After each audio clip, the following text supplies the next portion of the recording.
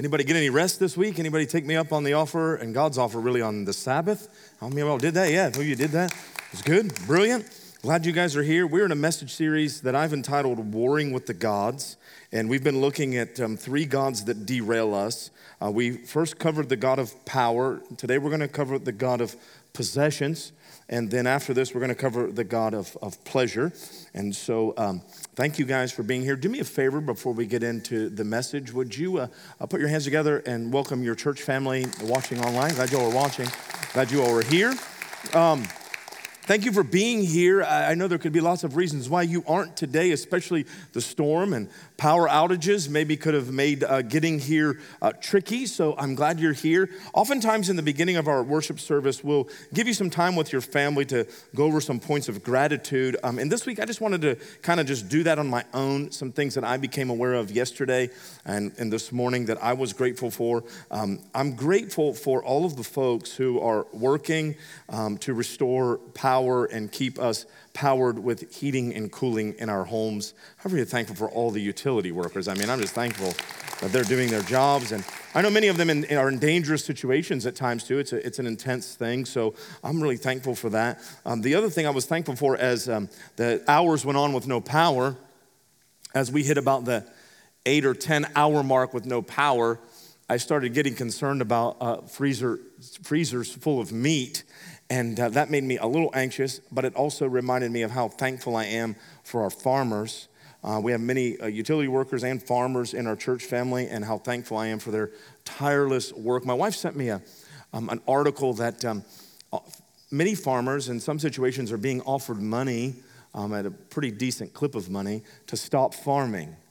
And I think that's a bad idea.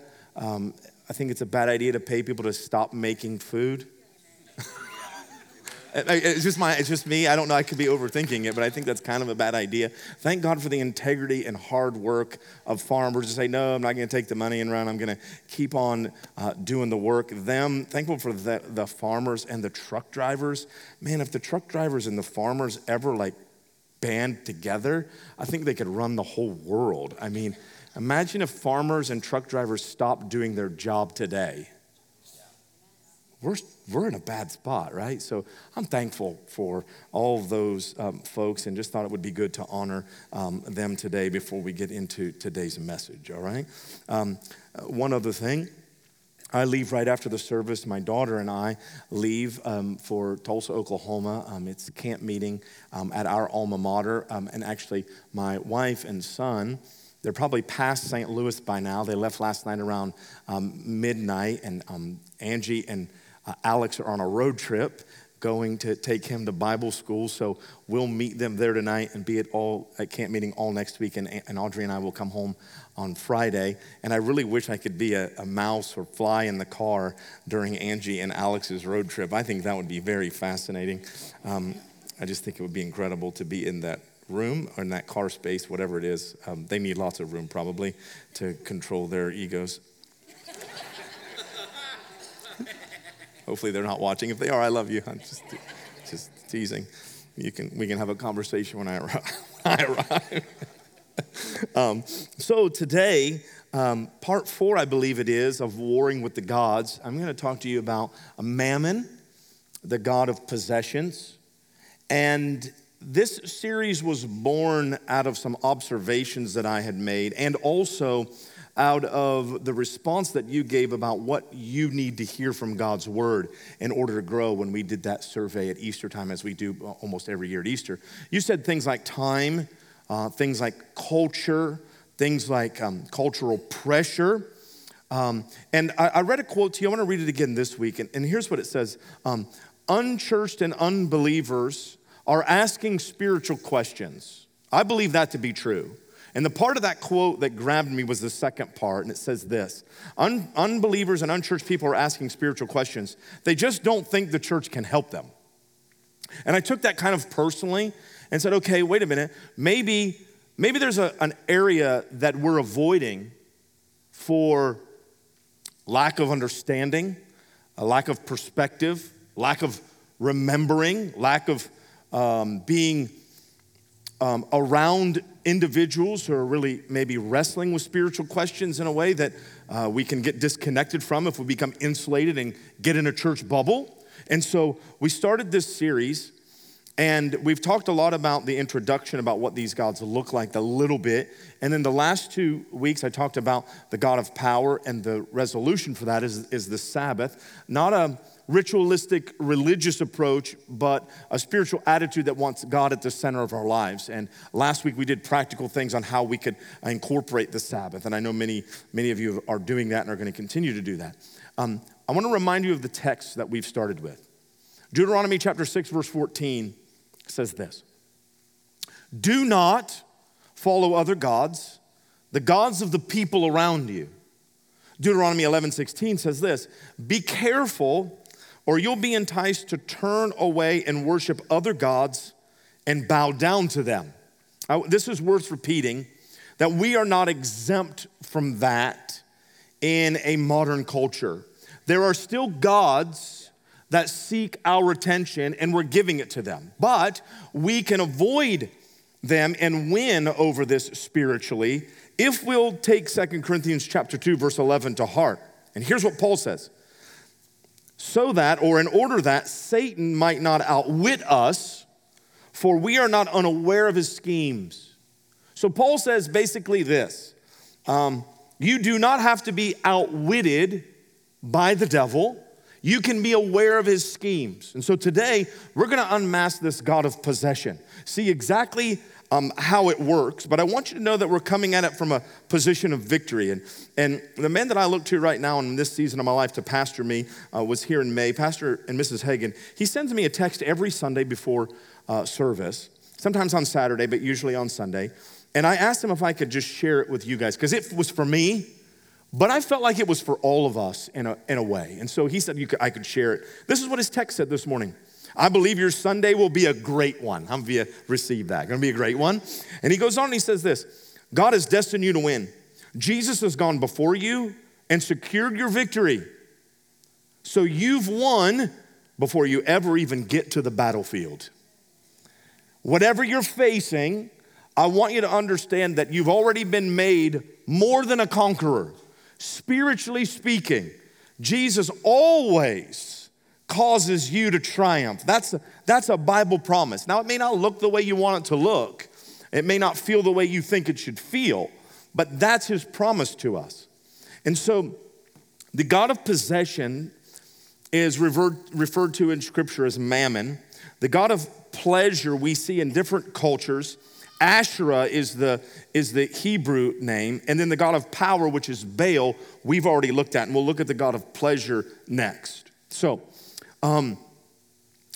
before we do this, I want you to understand something. Nothing is meaningful without a context. Context matters.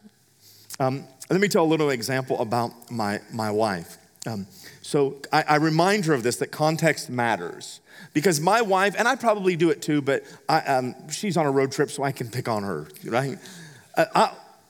I will be in a conversation with my wife, and you've probably been this with a relative, a spouse, whatever.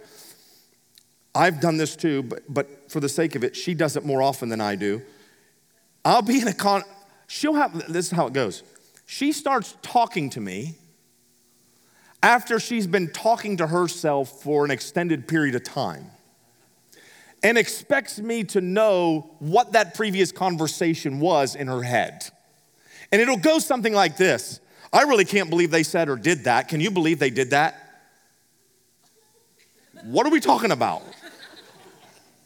Have you seen the price of that? Context, baby. Like, what do you mean? What are you, like in the middle of it? So I want to give you context, because nothing is meaningful without a context. And as I talk about the spirit of mammon, it's going to cover money, resources, but really, mammon is a spirit that's on money, okay? But I'm saying this, and here's the context. We are a generous church, and we have been extremely generous over the years. We are strong as a church financially. We're in the middle of a accounting like process, and they're auditing, and they're doing all kinds of things with our balance sheet and our P&L and all that stuff. And we as a church are as strong financially as we've ever been. 2021 was the strongest year we've ever had, and 2022 is shaping up to be even stronger than 2021. I think that's awesome. That's amazing. I'm telling you this because context matters. Nothing is meaningful without a context. I've been in church my whole life, and you gotta watch in certain churches that the moment the preacher starts talking about money, it's because the church is hurting. And I want you to know that that is not the reason that I'm bringing this message. And you'll see this message will involve money, but it's not about money. It's about something different. And today I'm just gonna show you the indicators of this God, and then next week, I'm gonna give you the solution. So the God of mammon, the God of possessions, where is it in Scripture? Matthew chapter 6 is a very obvious place where it is. And here's what Jesus says in verse 19 through 24. Do not lay up for yourselves treasures on earth, where moth and rust destroy, where thieves break in and steal, but lay up for yourselves treasures in heaven, where neither moth nor rust destroy, and where thieves do not break in and steal. Jesus is talking about your resources, and here's what he says. I'm going to show you a kingdom way, a kingdom mindset, to look at the resources that your Father, your Heavenly Father, has put into your hand, so that they are free from the spirit of this world contaminating them, where you will not suffer the pain and you can enter into God's economic system for your life. And he's teaching about this. And he says, for where your treasure is, there your heart will be also. This isn't in the notes, but if you would take this down, write this down, please. Resources are a leader. Your heart is a follower. It's not the other way around. Jesus says it very clearly. Wherever your treasure goes, that's where your heart goes. You don't even have to try. It's just the way it works. I've seen young men become smitten with an individual, and all of a sudden, they're sending resources their way. They're going to dinner. They're going on Starbucks runs. They're going out of their way to get a favorite meal. Their resources are going in a way, and their heart has to follow. It's a principle. It's a law. That's just the way it works. Wherever your resources are going, Jesus is saying, that's what your heart is drawn toward. That's what your spirit is going after. So you have to be mindful of that. He goes on and says this. This is very significant. Watch this in verse 22. The lamp of the body is the eye. Pause. What is the function? This is not a trick question. What is the function of your eyes? To see. To see. So he's talking about how you see. In context, he's saying how you see about resources. The lamp of the body is the eye. If your eye therefore is good, your whole body will be full of light. But if your eye is bad, if you see well, that's going to lead you to good places. If you see poorly, he says, but if your eye is bad, your whole body will be full of darkness. If therefore the light that is in you is darkness, how great is that darkness? Let's pause. He's saying how you see matters. There are three enemies that I want you to see in your life that function in every area, not just this one. There are three things that seek to rob from you: fog, fatigue, and flirtation. And when your mindset, when you're thinking outside of a biblical perspective, you're gonna find that you get real fuzzy, that the fog sets in. And when the fog sets in on you emotionally, mentally, and specifically spiritually, you're going to feel an irrational and an illogical pull on your energy. You're gonna be weakened in your energy levels. You're gonna be like, oh, I'm tired. And then you're gonna fight in your mind. I don't know why I'm tired because I haven't done anything. Has anybody ever woken up from a nap and needed a nap? Something's going on, right? And I know in this season of our life, we're gonna go on vacation. We're gonna seek to get refreshed. We're gonna do all those things, and I want that for you. But if you're focused on the wrong thing, you will not outwit the devil. The devil will outwit you, and you'll come back as weak or weaker than when you left. While I'm at it, since we are talking about the spirit on money, I've left for a vacation and needed a vacation from my vacation and felt guilt over overspending while I was gone. I'm the only one that's done it, I know. I'm the only one. I'm all on my own today. It's compounding. Watch. The fog sets in when you don't see well according to the biblical perspective. Then you start feeling irrational fatigue, and then you start flirting with things that you shouldn't flirt with. I don't necessarily mean people, but it could work that way in a marriage. You could get fuzzy about your marriage and be like, and not pay them the attention that you should, and you get tired of them, and then before you know it, you're in a one-on-one text with someone that you're attracted with. That's bad. Call me old school if you want, but I think married people shouldn't be texting with people that they are attracted to unless it's their spouse. Right. Amen. It's how you end up flirting with stuff. Can I just say this? I don't know why I'm going there, but I want it to be out there. Affairs don't just happen. Right. Yep. People work hard at having an affair. And it's small little things. The fog sets in. Oh, they don't compliment me like they used to. They don't appreciate me. This person, I can tell, they really appreciate me. And what you don't know is they're neglecting their current spouse like you feel like you're being neglected as your current spouse, and you're building a foundation on an improper thing, and it's going to cause really a lot of destruction in your life. And you have to really guard your lives and your emotions romantically.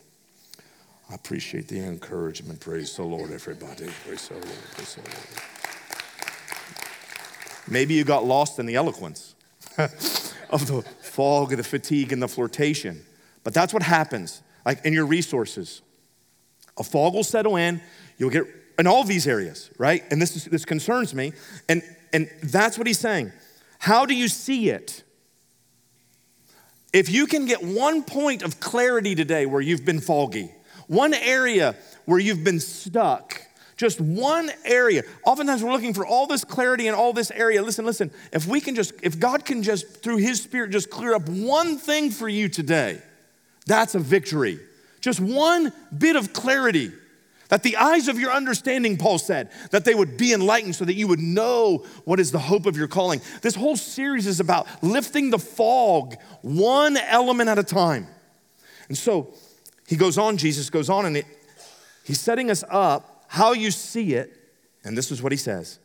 No one can serve two masters, for either he will hate the one and love the other, or else he will be loyal to the one and despise the other. What are you talking about? In case you've lost track on the resources thing, he lays it out plain. You cannot serve God and mammon. Many places translate this money. It's a wrong translation in my opinion. Mammon is a reference to a Babylonian god that was the god of riches. And it's written about this god of mammon that he was an angel that departed from God's presence. He became a fallen angel, but was in God's kingdom. And the thing that separated mammon, the spirit, from God's presence, watch this, it's written of him, not in scripture, but someone's observation, that he loved the pavement of heaven more than the presence of heaven. Some Bible scholar tell me, what are the roads paved with in heaven? Gold. So he loved the gold above God's glory. This became a problem, and this spirit, I'm going to personify it because I'm going to get myself into trouble, and I'm going to lose some followers on Instagram over this, but it's okay. There is a Jesus help me. This spirit is on our nation and it's wreaking havoc in our country. It is a God of greed, a God of stinginess, a God of possessiveness, and it's destroying us. And it's not new. It's centuries old. It's centuries and centuries old. Money is not the issue. Jesus isn't saying money is the problem. It's the way we think about it. Many of us, one of the most misquoted, misunderstood verses is quoted this way. It's the love of money is the root of all evil, is how it's quoted. The love of money is the root of all evil. That's the text. Most of us think it says money is the root of all evil. Money is neither positive or negative until we attach something to it. Money is neutral. It's a tool. But what I'm addressing is this God of possession that sits on us and then is transferred to our mindset to our resources, and that's what makes the money evil. The money is nothing. It's the spirit on it that causes it to go a wrong direction. And money isn't the problem, it's the love of money. It's being consumed with money, never satisfied with life, worrying about the future, constantly looking for another angle. This rests on our country. God is not against resources and wealth. He's against the spirit that rests on us and on our money and on our nation to contaminate those resources. If the Spirit of God rests on you and on your view of money, you'll be a giver. Now, back to nothing is meaningful without a context. Here's who I'm talking to. I'm talking to a room full and an internet full of people who desire for God's Spirit to rest on their lives and on their resources. Right? So I'm kind of preaching to the choir a little bit, but so that we don't get outwitted, and in case maybe we've laxed our intensity and focus, we need to see what this looks like so that we can war against it and become victorious. Jesus says, you cannot serve two masters, for either he will hate the one and love the other, or else he will be loyal to the one and despise the other. You cannot serve God and mammon. Remind me, who said that verse? In church, Jesus is always the answer to every question that's asked. Like they know that in the children's area. They're smart, man. Who said this? Who is being quoted as saying verse 24? Dear Jesus, you can't do it, he says. This isn't my idea. I think Jesus is the one that we go with. He's the highest and best authority on the subject. One will serve the other.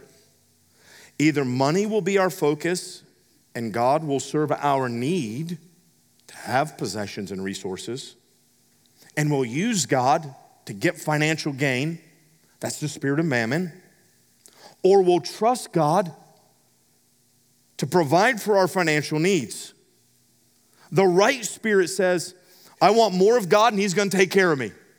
I want every person that's young to get that at an early age. I want you to have such a hunger for God and a trust in God that when you put God first, he always takes care of you. I'm a living example that when you put God first, even when it's tough, God always takes care of his people, always. The mammon spirit says, I need money and I'll use my view of God to get it.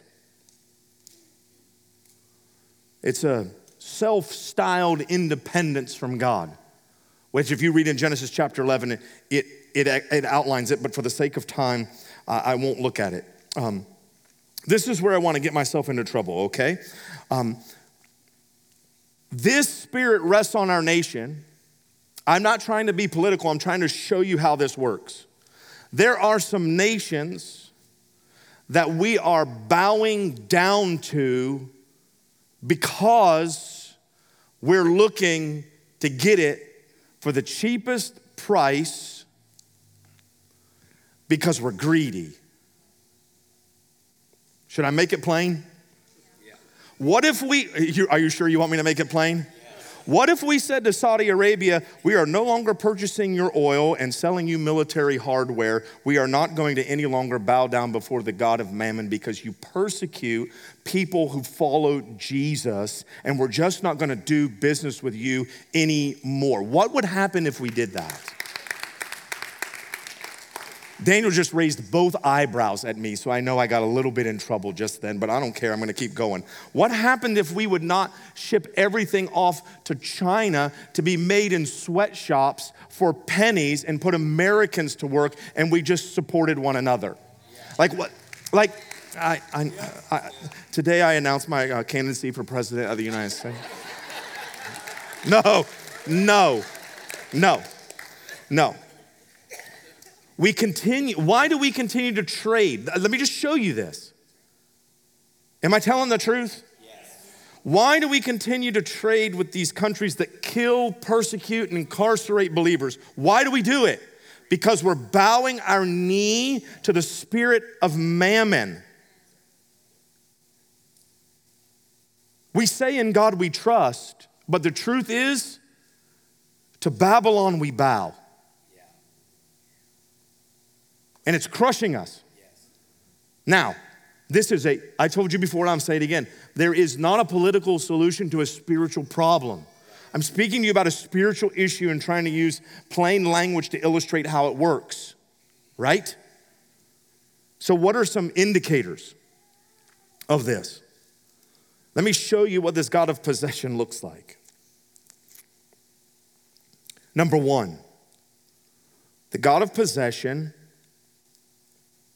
When you experience the God of possession, you are seldom in a place of financial contentment. I want you to see if it's working in your life. You always think about money. Everything comes back to money. Everything comes back to money. Your focus is on either what you do have or what you don't have. Every time an issue arises, the first thought you have is, how much is that going to cost? Now listen, I know who I'm speaking to. I'm not speaking to people who are irresponsible with their resources. But listen to me very carefully. I need for this church to not use stewardship as permission to be stingy. Oh, I got to be a good steward. You know, brother, we got to be on a budget. I'm all for budgets. But I've watched, not necessarily you, but I've watched, and people talking about keeping God on a budget because we're on a budget and we got to watch. Let me tell you something. We're good at keeping God on a budget and we're terrible at keeping Target on a budget. Yeah. Good night, everybody. Let's start the van. Why? Because we're not content. That's the issue. And we're always thinking about what we don't have. Our devices are telling us what we need. It's feeding into our insecurities. I got an ad on one of my social medias yesterday, and I kid you not, it said, do you want to lose weight? Are you in your 40s? Do you weigh, and I won't tell you what it said, but it was within 5 pounds of what I weigh. And it said, I'm not lying, do you want to weigh this? And it's within 5 pounds of what I've said out loud that I want to weigh.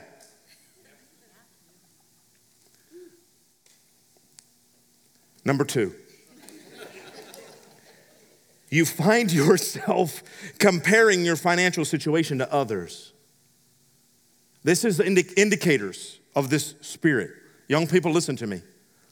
Whether they're siblings, friends, or your age group, or not your age group, you comparing your financial situation to someone else's is a bad rhythm to get into. It's a bad practice. Just stop it. Just stop it now in the name of Jesus. Don't do that anymore because what they have or what they don't have has nothing to do with you. Right? Okay, I'll go a little further on that. That when you compare, you're either feeding your inferiorities or your superiorities. That's all the comparison results in.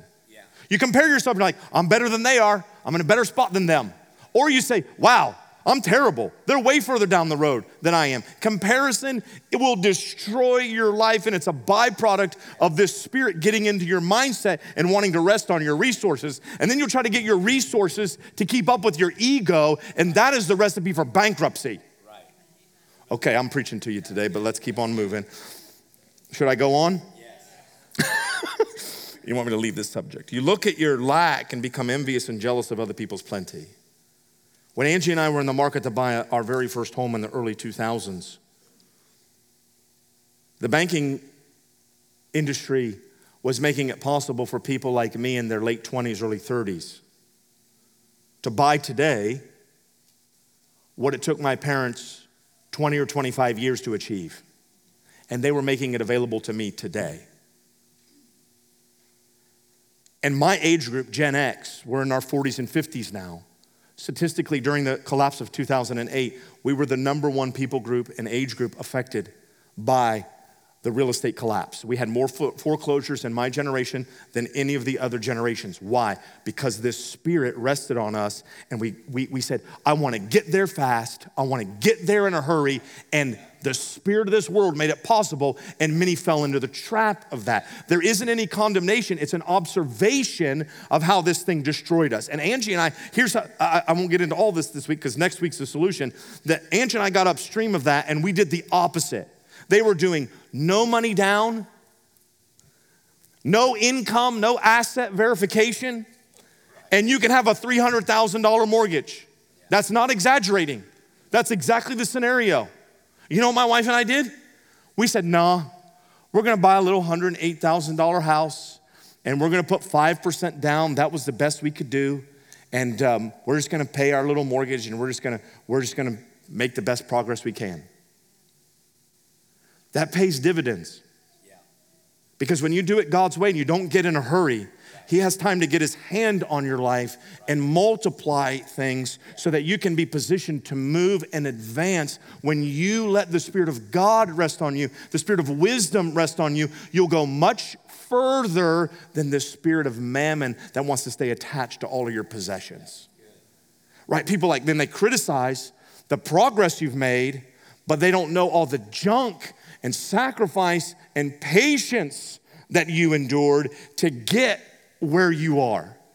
Right, number 3. The spirit of mammon wants your riches to make a statement to others.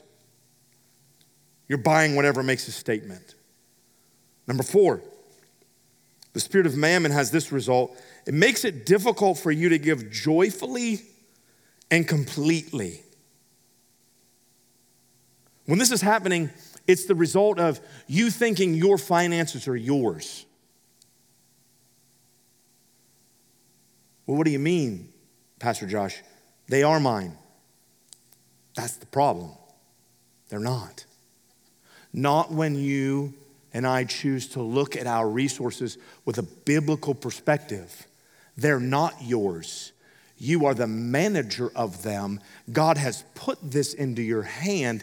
It's His that He's given to you, that He's asking you to manage well. The Bible says, to him that hath, more shall be given, and he shall have more abundance. Why? Because he managed what he had or she had well. Jesus says it this way, when you're faithful in a little, then you qualify to be ruler over much. What's the much for? It's for others. But I've heard this a million times. Well, when I win the lottery, you better believe the first thing I'm gonna do is write a check to the church. No, they're not. Why do I say that? Because if they're not doing it before that windfall comes, they'll never do it after. That's what Jesus says. Whatever you're doing with a little bit, that's what God is measuring you against for if you qualify for much. Am I making sense to you? And so when we have this, we don't have joy. We lose the joy. You think they're yours. It's a reluctant, possessive spirit. And when you give, listen. I'm not talking about in this context. I know pastors and preachers take it like that. I'm talking about when you're just around town. Because what I don't want a people to lead that give when you're here and you're stingy out there. Right. That's a loss. Yeah. I want you thinking about this when we're talking about others. And when you give, you focus on what you're losing rather than what you're gaining. On the way here this morning, Daniel, will you mind? I'm gonna finish with this. On my way here this morning, I took the longer way from me, and I came up East Main Street. And I was honestly shocked. I know there's poverty. I know there's homelessness. But I don't know what happened in downtown Newark last night, but it was like a bomb of misery went off in our city. It broke my heart. Like I almost cried on my way here. I mean, there were just people all over. I saw one man, it's not a judgment, it's just an observation of what I saw. He was struggling. I don't know if it was struggling with alcohol or some drug or just fatigue and no sustenance, no food, no water. But I mean, he was stumbling all over. And I happened to catch him right as he was near an unfenced small garden. Like, it wasn't very large. 8 by 10. And he was kind of rifling through that, looking for food, looking for something on the vine, and he found nothing.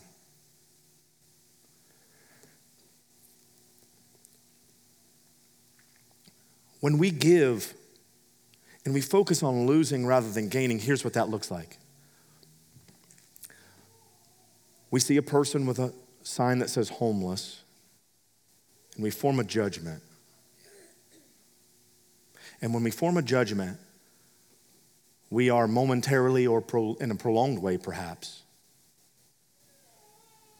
giving into a certain type of spirit that's on our resources. What do I mean? If you see a homeless person, the first thing you think is, I wonder what they did to get into that situation. That is not the Spirit of God. I know I just kind of dealt you a body blow on that one. I know. But I need you to see it. The spirit of mammon, when it gives, it thinks through, I'm giving and it's gone. It thinks like this. With a person who's in need, it thinks through this lens of, well, I don't want, and we use God to justify our stinginess at times and say, well, they're probably going to smoke it up or shoot it up or drink it up. And that's the assumption we make. Yeah.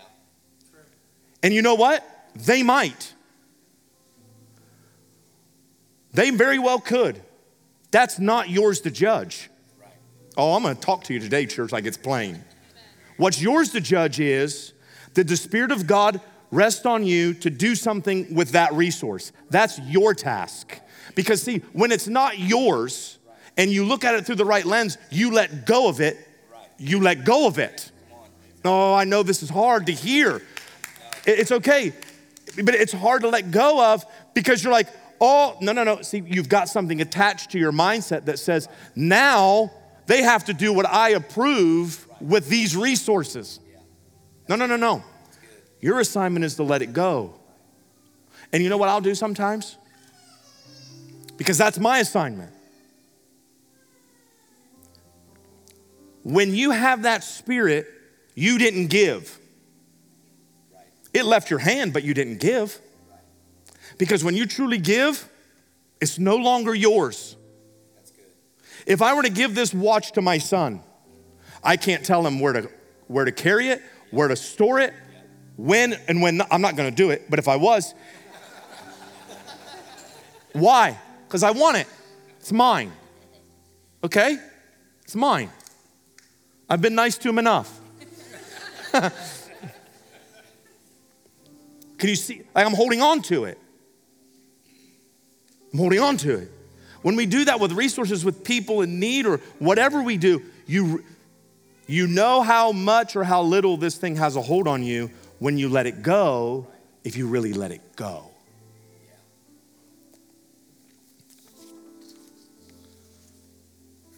You find your security, identity, power, control, freedom, independence, and significance in what you have. These are all assignments for God and God alone. They're not assignments for your money. We use money and replace our money with God and expect money to give us security, identity, freedom, significance, power, control. And we've confused the power of God with the power of mammon. You're never satisfied. There's always something else, just a little bit more to pursue. And again, I need to tell you, I know who I'm talking to. I'm not talking to lazy, irresponsible people. We're hard workers. We go at it. But there is an unhealthy level of never satisfied.